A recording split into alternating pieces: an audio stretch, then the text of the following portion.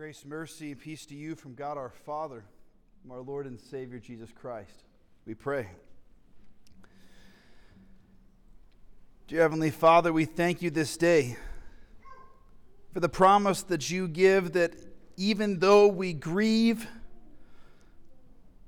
Lord, that you would still grant us hope, and that our hope goes beyond the grave.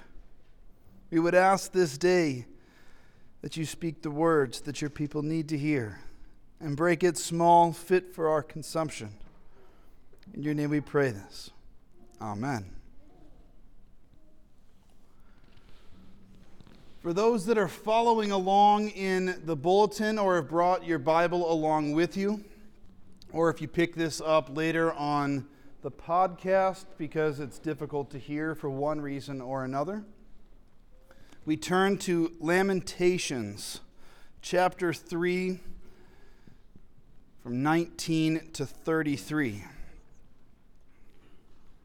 It's important to note that as we engage in our text today, that Jeremiah, the author of Lamentations, writes this as a lament.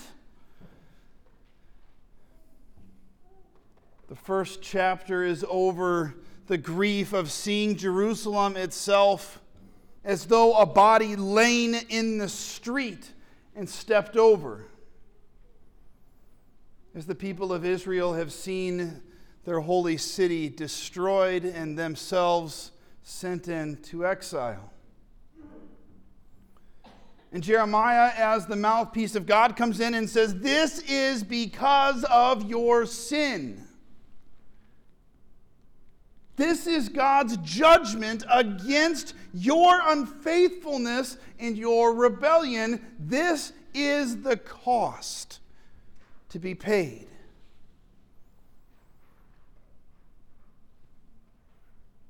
See, even in forgiveness, there is still consequence. And even in forgiveness, there is still pain. As we pick up in our reading today, Jeremiah begins in our text in verse 19 as he says, "Remember my afflictions and my wanderings, the wormwood and the gall. My soul continually remembers it and is bowed down within me. But this I call to mind, and therefore I have hope." And then he goes on to speak of this hope that he has amidst grief and amidst mourning.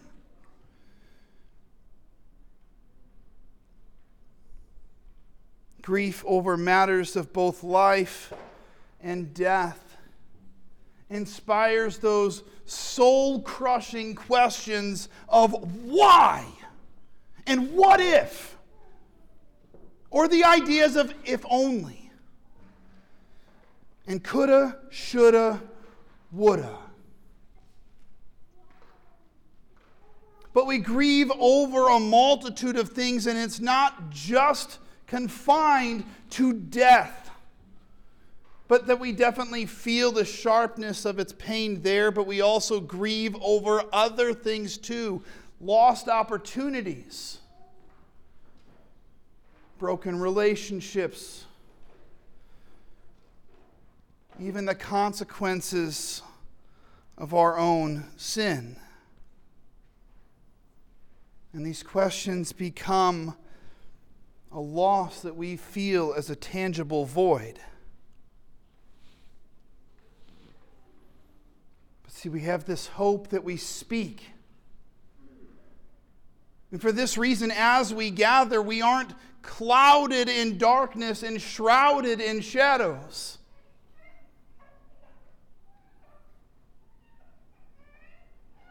But how we speak the message matters. I've shared this before, but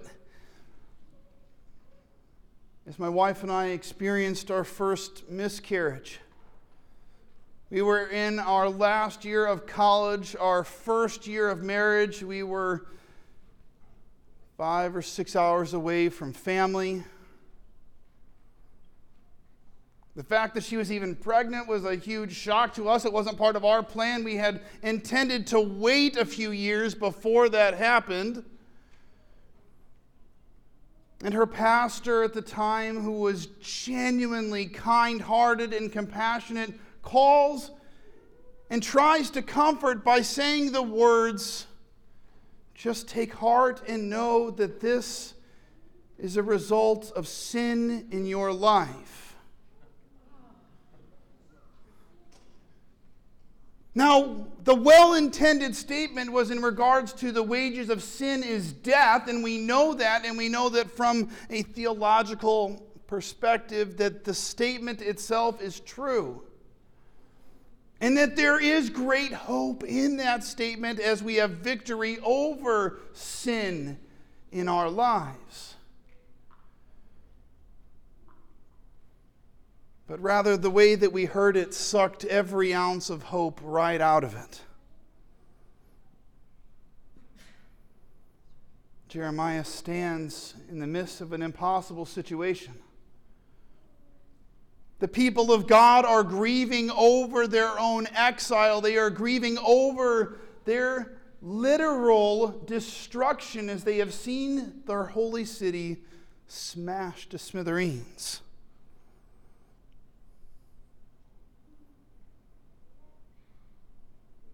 And he stands in the midst of it and he says, "I feel it. It burdens me. It crushes me." You can hear that in the first two verses.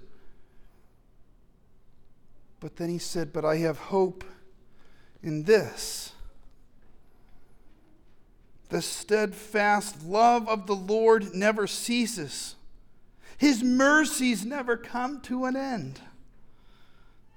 They are new every morning. Great is your faithfulness. The Lord is my portion, says my soul. Therefore I will hope in him. The Lord is good to those who wait for him, to the soul who seeks him. It is good that one should wait quietly for the salvation of the Lord." See, we struggle with silence. We ask God, why me? Why now? Why this person? What if it had been different and coulda, shoulda, woulda done this a different way? And we rack our brains and we tear our hearts apart trying to find a way that we could have solved the problem differently, that we could have saved that person's life, that we could have mended the broken relationship before it was irreparable.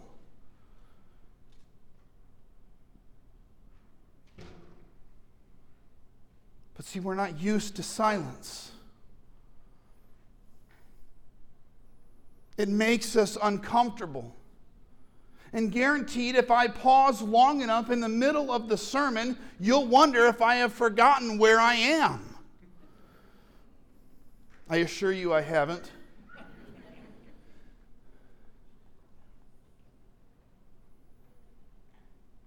But yet sometimes the most powerful statements are the ones that aren't ever spoken. See, by contrast, we entered back into the building on the first day that Nikki returned to class. The man that had become my advisor at Concordia, Wisconsin, saw us walking in together, and the dude looks like Santa Claus. Bleach white hair, thick bleach white beard, about yay tall, and just an incredible heart as a pastor. And he comes up and he puts his arm around Nikki's shoulder and he gives her a little squeeze. And as I'm watching this, he doesn't say a word, and a couple of tears roll down his cheek, and he nods his head, and then he walks off into the building. And I thought, man, he didn't even say anything. I don't get it. Why didn't he even say anything? He didn't try. See, that was my pain speaking. And And then later when I asked him about it, he explained. He said, in my first call as a missionary, I was on the other side of the world.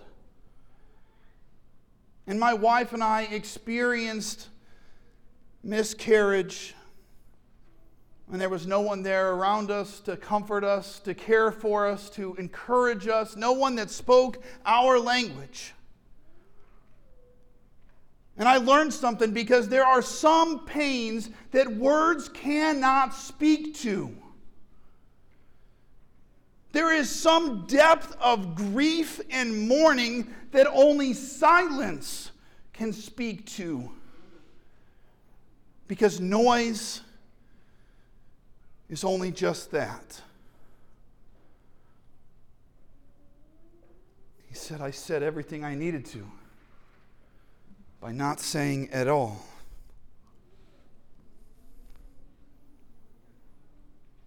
See, for 3 days, the silence was deafening from the grave. For 3 days, the disciples thought that their hope died the day that Jesus did.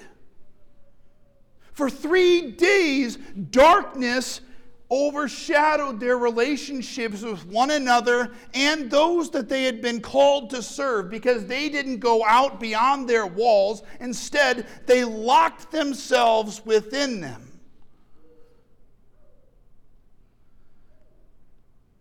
And after 3 days of silence, the very earth beneath them shook as the tomb bursts open and life breaks forth, and it cannot be contained any longer.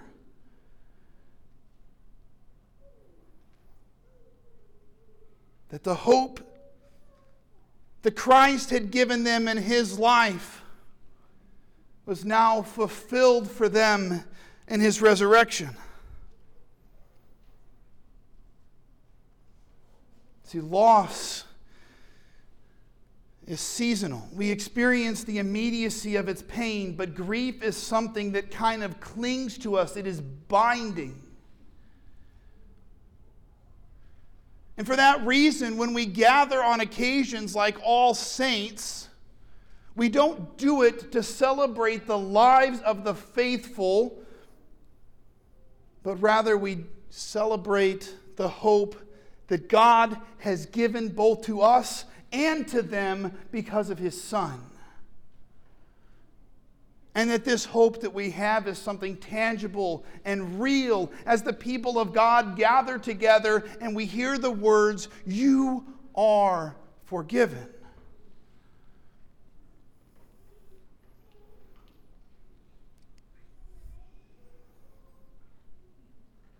We cling to whatever we can to in the middle of the storm. We look for that thing that is unshakable, immovable, that rock that stands steadfast. And Jeremiah spells it out plainly, and he says, "The steadfast love of the Lord never ceases."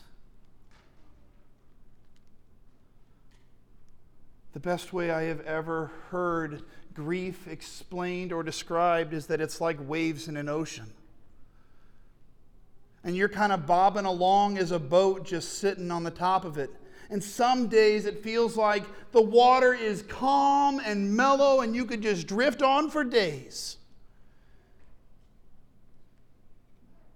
And then other days you feel like you're bailing water out left and right because it's about to capsize in the middle of the perfect storm. And there is no rhyme or reason for why one day is harder than another. It could be a smell in the air. It could be something that happens that triggers the reminder that, man, I could have been in a different place.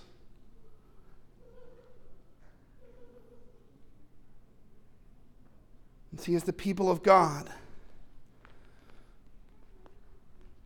we wrestle with the question of, do we roll over and just give in to the destruction? Does Israel just give up and throw their hands in the air and say, you know what, we've been beat. We're done. We're finished. We do not have a place left in history. Because we know that's not how the story ends. We know that out of this faithful remnant of Israel, God sends his Son, who leaves the very throne of heaven to be in the dust of the earth, so that he can live life as a man and die at the hands of men.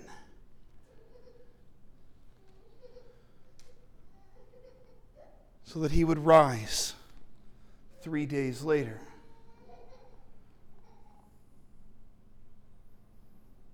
And even that's not the end of the story. Because their idea of Jerusalem, that ended for them on this side of eternity. And instead God says, you know what, I'm going to show John what this looks like. I'm going to show him what it means to be restored, to see everything put back the way that God intended it in the first place. And he says, there is no more weeping or mourning. And every tear will be wiped away. Our hope lives in Jesus. This is the gift that God has given us to give away, so that God always gets the glory, now and forevermore. Amen.